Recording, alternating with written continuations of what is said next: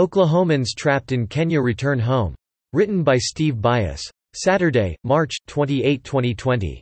After a harrowing experience, 6 Oklahomans have made it back home from Africa after the Kenyan government had kept them from leaving, due to coronavirus concerns.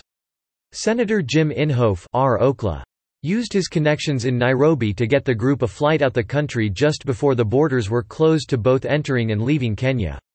Personal medications and safe food supplies were almost gone when almost 20 previously scheduled flights were cancelled. The group went to Kenya on a Christian mission trip before there were any concerns about COVID-19, especially in the warmer climate of Kenya.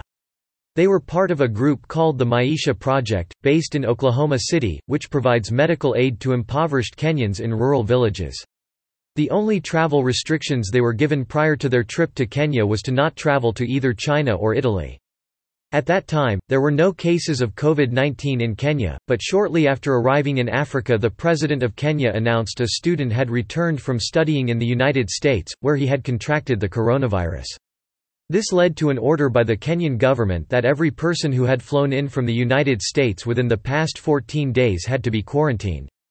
Prepared to leave once the quarantine was over, the group saw flight after flight cancelled.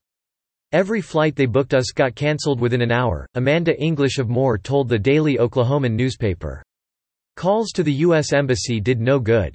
They were told they could travel directly to Nairobi and buy a ticket personally, but the embassy could not guarantee they would not be arrested by the Kenyan police for violating the quarantine-in-place order.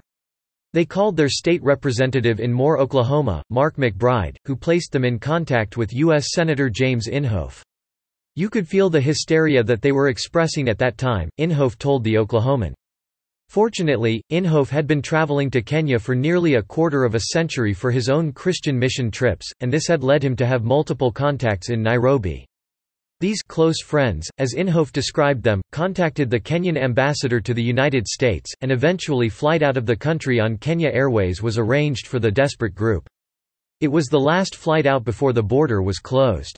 Abby Mangsky, a nurse, Amanda English, a teacher at an Oklahoma City tech center, and her son, Eric Bargewell, Kristen Cedar, a master sergeant with the Oklahoma City Police Department, Beatrice Williamson, project director, and Kristen Miller, a medical doctor, made it home this week.